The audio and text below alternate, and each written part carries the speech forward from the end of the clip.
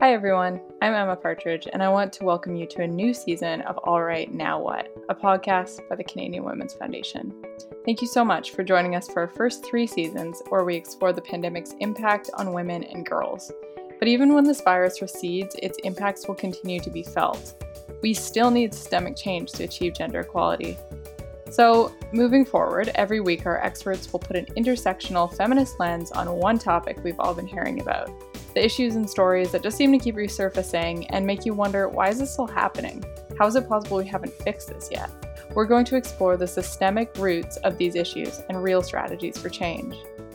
The work of the Canadian Women's Foundation and the organizations that we support takes place on traditional First Nations, Métis, and Inuit territories. We are grateful for the opportunity to meet and work on this land. However, we recognize that land acknowledgements are not enough.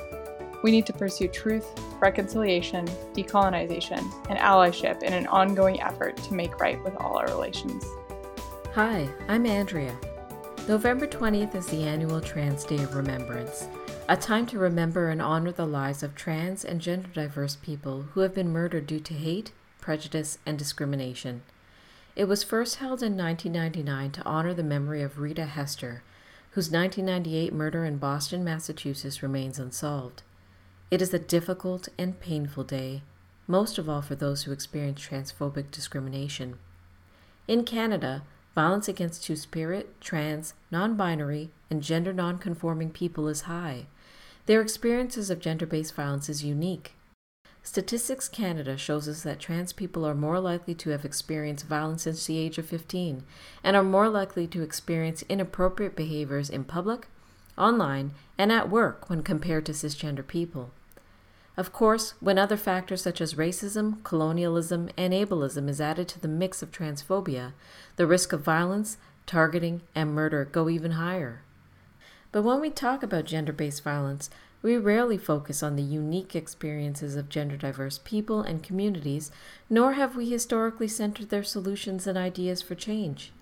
Faye Johnstone, public speaker, consultant, educator, and community organizer, joins us to shine a spotlight on the issues and the changes that need to happen as we reflect on November 20th. My name is Faye Johnstone. I use she and they pronouns, and I am the executive director of Wisdom to Action. Wisdom to Action is a 2S LGBTQ owned and operated consulting firm and social enterprise, and a big chunk of our work pertains to all things combating gender-based violence and supporting 2S LGBTQ communities. Tell us about the gender-based violence that is faced by Two-Spirit, trans, and non-binary people in Canada. What is it? What's its scope? And what do we have to consider in addressing it? So gender-based violence, when it impacts trans, 2S LGBTQ communities, is really quite pervasive and touches on all aspects of our identities and our experiences. When we talk about GBV, we often don't recognize the ways in which violence and gender-based violence in and of itself disproportionately impacts trans, Two-Spirit, and gender-diverse folks. So what I mean by that is when we talk about experiences of harassment, intimate partner violence, and the broader social components of, worrying about your safety when you go out into public space. Those are all things that often disproportionately impact trans and gender diverse folks. For example, we know that 84% of trans folks avoid at least one public space because of fears of harassment and discrimination. What that means is that gender-based violence reinforces isolation and disproportionately impacts our communities. It says a lot if you, an entire community, entire group of folks are so concerned about their safety due to past and ever-present experiences of violence that they worry about leaving their homes, leaving their houses, to do something as simple as go to a convenience store or go to get groceries. When we talk about GBV, we also have to recognize that harassment in public space impacts each of us in very different ways. When I think about my own experiences of harassment, they actually differ fairly significantly as a trans woman from those of cis women. I get a lot of loathing and shame and disgust from folks in public space versus, what might more often be catcalling or other forms of harassment and violence that are more likely to target cisgender folks. So when it comes to trans and gender diverse folks, gender-based violence tends to impact folks largely based off both their relationship to gender and the degree to which they're gender nonconforming. So what that looks like is folks who are more visibly out of alignment with society's presumptions around what gender should look like. So again, I think about myself, like I'm 5'11", I got a little bit of a deep voice, I got some broad shoulders, and I really love pretty dresses and makeup. And that results in a fair degree of like lack of understanding or social experiences where, because of systemic transphobia, because of transmisogyny, we perceive folks as strange, as deviant, or as dangerous, and we therefore want to either punish those folks or reinforce the idea that certain ways of being, of experiencing gender aren't acceptable. And so we stigmatize and we ostracize those folks. In terms of its scope, it really is pervasive. We talk about gender-based violence. It is everywhere. It is embedded into our structure. It's built in a world that teaches young boys that they will be boys, that they can do what they want to do, that they have space to enact violence and are even, supported and protected when they do so. Well, we can see then that gender-based violence really is everywhere. And so 2SLGBTQ communities are impacted, at that intersection. So both based along the lines of homophobia and transphobia, which we know are connected to patriarchy, and then also impacted directly by sexism as well. So you can see those two, distinct forms of oppression coming together to result in particularly harmful and negative experiences that then, shape experiences of mental health and well-being. Again, that sense of safety in public space, and all of those other components that, you have to live with when your very safety in public space is up for debate, is never guaranteed. And it's something that deep down, is not guaranteed. You know that every time you leave your space, there is a risk of violence and harassment. It doesn't happen every time and doesn't happen to everyone to the same extent, but that sense of knowing it could at any moment has a huge impact on your mental health and your well-being. And we're starting to, reconcile and recognize that fact. And so I think we are taking steps to begin to address GBV most generally. So we've seen, federal investments on gender-based violence. We've seen, more education, more awareness raising. But I think we haven't yet wrangled with the particular degree in which gender-based violence impacts trans and gender diverse communities. So a lot of the time we're kind of like, not like entirely left out, but we're a nice little side note or a footnote. So there's a reference to us.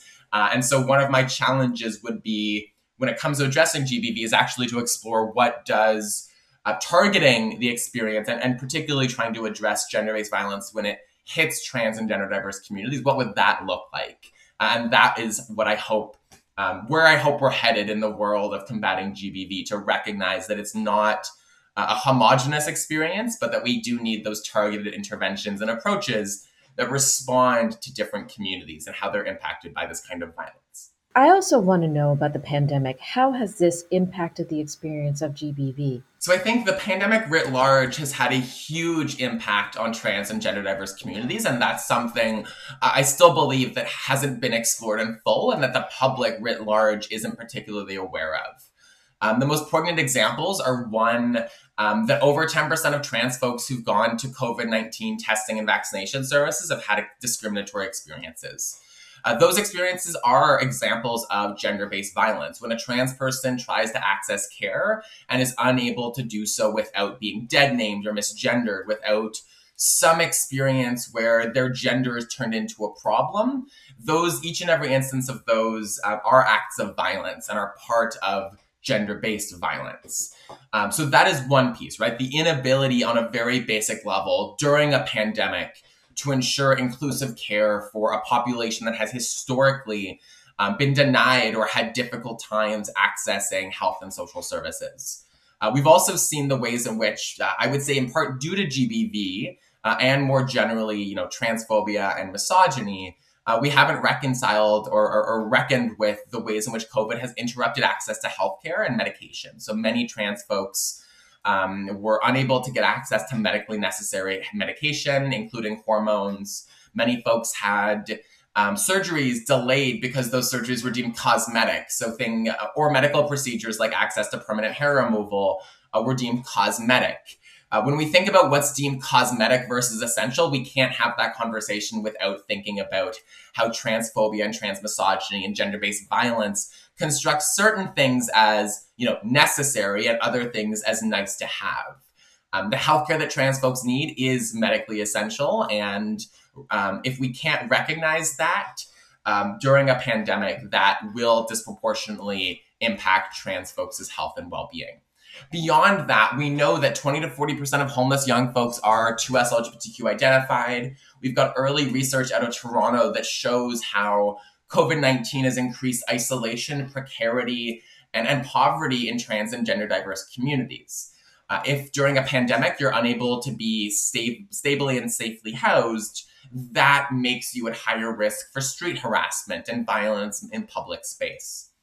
And so, when we think about the pandemic, I think about, what happens to that kid who's been learning from home for 2 years, who doesn't have a safe household, who doesn't have a safe family, who is maybe coming into themselves and isn't able to flee if their situation is unsafe because of stay-at-home orders.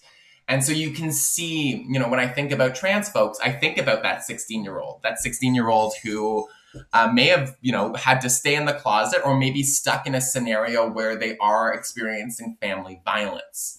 And again, the kinds of family violence that trans and gender diverse young folks are more likely to experience hasn't really been part of our COVID conversation. We've talked about intimate partner violence in very important ways, but we haven't recognized the disproportionate impact on those gay, queer, and trans kids who are coming into themselves in communities or homes that may not be safe for them while they have very few other options. Where is that kid supposed to go if they've been stuck at home for 2 years and their family isn't willing to accept them based off their gender identity, gender expression, or sexual orientation? Now, you spoke to this a little bit before, but I'd love to dig in a little bit more. What about solutions that will make a difference? I'm mindful of what you're saying around, people being an addendum or a checkbox, but not necessarily community-grounded solutions that will make a difference. Tell us more what you're seeing and what you believe will make a difference for the communities. You're speaking of trans, two-spirit, non-binary, gender diverse people at large. Yeah, so I think there are huge systemic issues that are facing our communities, and I think responding to those issues obligates a systems response. What I mean by that is, when we think about the organizations that serve and support trans and gender diverse individuals, those are largely community-based 2S LGBTQ organizations.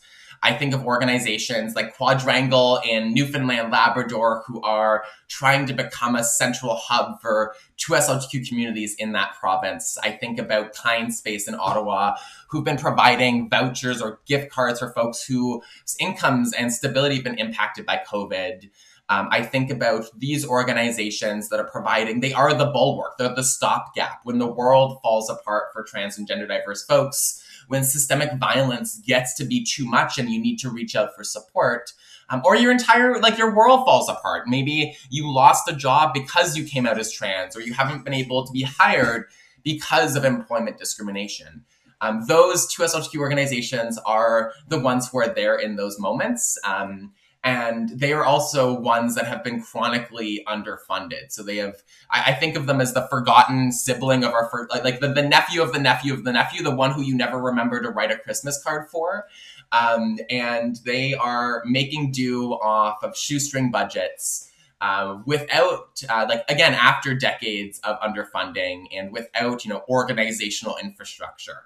And so I think one of the best ways to address GBV as it impacts 2S LGBTQ folks writ large is to bolster those organizations. They are the ones doing public education and community outreach. They're the ones who are helping, that 16-year-old trans kid find a couch to crash on or a shelter to stay in or transitional housing to live within.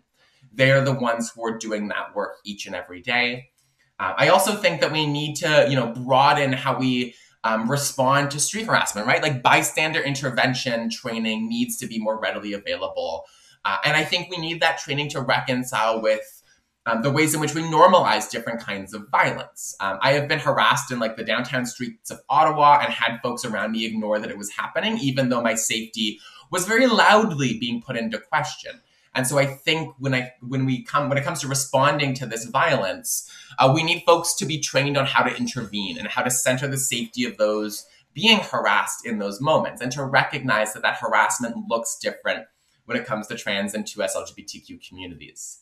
I also think we need to continue the work, and I've seen some really phenomenal examples within the YWCA world, for example, of ensuring that our gender-based services are responding to and inclusive of trans and gender diverse communities. I struggle, and I come from a fair degree of privilege. I'm from a middle-class family, and I'm hanging out here in my own home. But I can imagine, if I was to become homeless, I'd be stuck with a couple in really complicated questions. Would I be safe going to the women's shelter? Would I be accepted or welcome in that space? That's still not a guarantee in this world. And if I can't go to the women's shelter, then what are my other options? Do I go to a men's shelter? As a trans woman, as a gender non-conforming person who's got a long history of unpleasant experiences with men, probably not a good option. And so we need to continue that work of ensuring that our social and community responses, our crisis services, our gender-based services are truly supportive and inclusive of 2S LGBTQ communities. And then lastly, I think it's about uplifting communities. It's about creating leadership programs, providing opportunities to trans and gender diverse young folks and adults to step into their careers, to be supported in their work environments, to be uplifted and applauded for the incredible contributions that they make. And our communities are making those contributions in every community, in every region across this country. So I think we can start by supporting them, and we can start by supporting the organizations that work with our communities specifically. Again, 2S LGBTQ community organizations are, if there is a silver bullet in addressing health crises and inequities in a particular community, we know it's always going to the organizations in those communities, run by and for those communities. And so my hope is that, we can continue to advocate for those organizations for more funding from, provincial and federal governments to support them to develop new programs, to offer more services. I would love to see, 2S LGBTQ housing programs. I would love to see 2S LGBTQ community education programs in every community, in every region. And that, to me, will be when I believe we're actually reconciling with the depth and breadth of violence that trans folks face, is when we're responding with the same degree of leadership, of resources and financing to actually tackle this issue. So looking forward to the Trans Day of Remembrance on November 20th.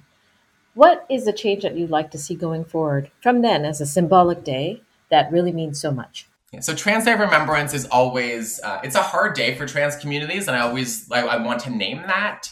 When you think about it, Trans Day of Remembrance is an annual event where trans communities around the world come together in their local communities and mourn the trans folks whose lives have been lost to murder, to violence, and systemic discrimination. So it is a hard day for everyone. I am always in my feelings that day, while also, filled with a bit of hope to see that our communities are coming together. And that those whose lives have been lost, they're not forgotten, and they are still a part of us and a part of our communities. I hope that TDOR is also, serves like two purposes. I hope it's a catalyst, one, for us to reflect on, who are the folks most disproportionately impacted by transphobia, transmisogyny, and gender-based violence. Well, it's not folks like me. I am protected by my whiteness every time I leave the house. My middle-class background affords me a degree of privilege in these spaces and these moments that is quite significant. And so when we look at the statistics on TDOR, we know that it's largely Black, Indigenous, and racialized trans women who are subjected to violence and murder. And so I think to communities and to organizations engaging in trans inclusion work, that is a call to action for us to reflect on who isn't present in our spaces and what are we doing to address the ways in which this violence is in and of itself colonial, racist, anti-Black violence. And to recognize that we can't talk about trans inclusion and justice without centering the realities of white supremacy and resisting white supremacy in our work. So I think that's one piece that I hope we learn and reflect around during TDOR, especially for white folks and settlers. But then in terms of, what I hope the impetus is from TDOR, I hope it galvanizes folks to stop that list from growing. Every year is the year where we've identified the most murdered trans folks. So the number of folks whose lives are being lost is growing. And our ability to track it is too. So we're becoming more and more aware of the depth of this violence. And so I hope that folks use TDOR to recognize that, to realize that we need to do more and we need to do better, that organizations all need to step up to address injustice and discrimination against trans and gender diverse folks.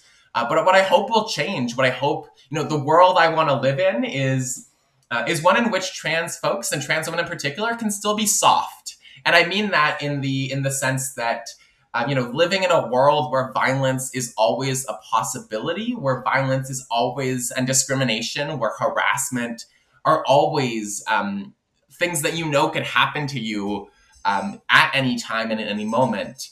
It forces trans folks to harden themselves. I feel like the longer I've been out, the more quote unquote resilient I am to experiences of harassment. It hits you differently.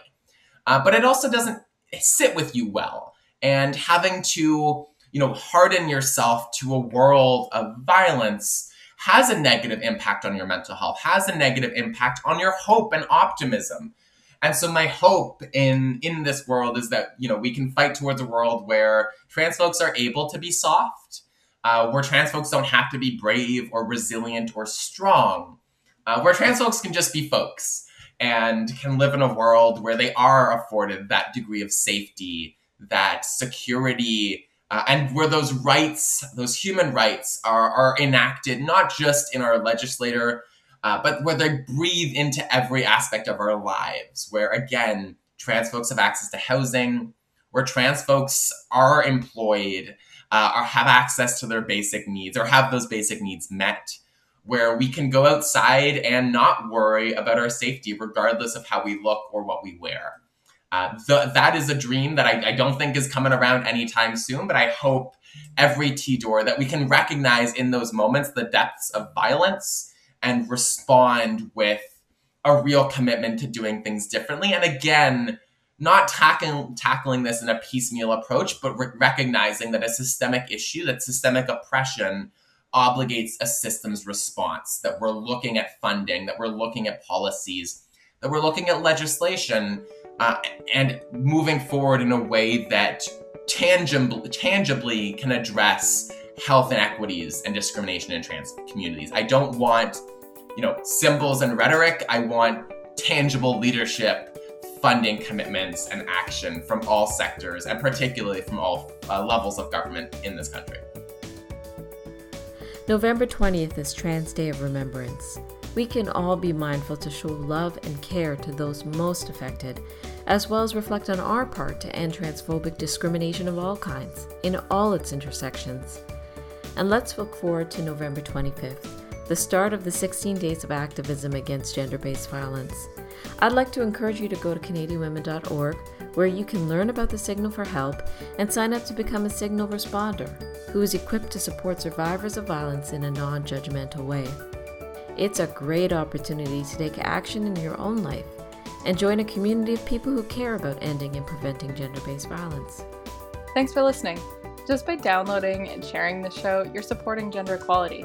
If you'd like to help Canada get even closer to gender justice, consider donating to support our work at CanadianWomen.org.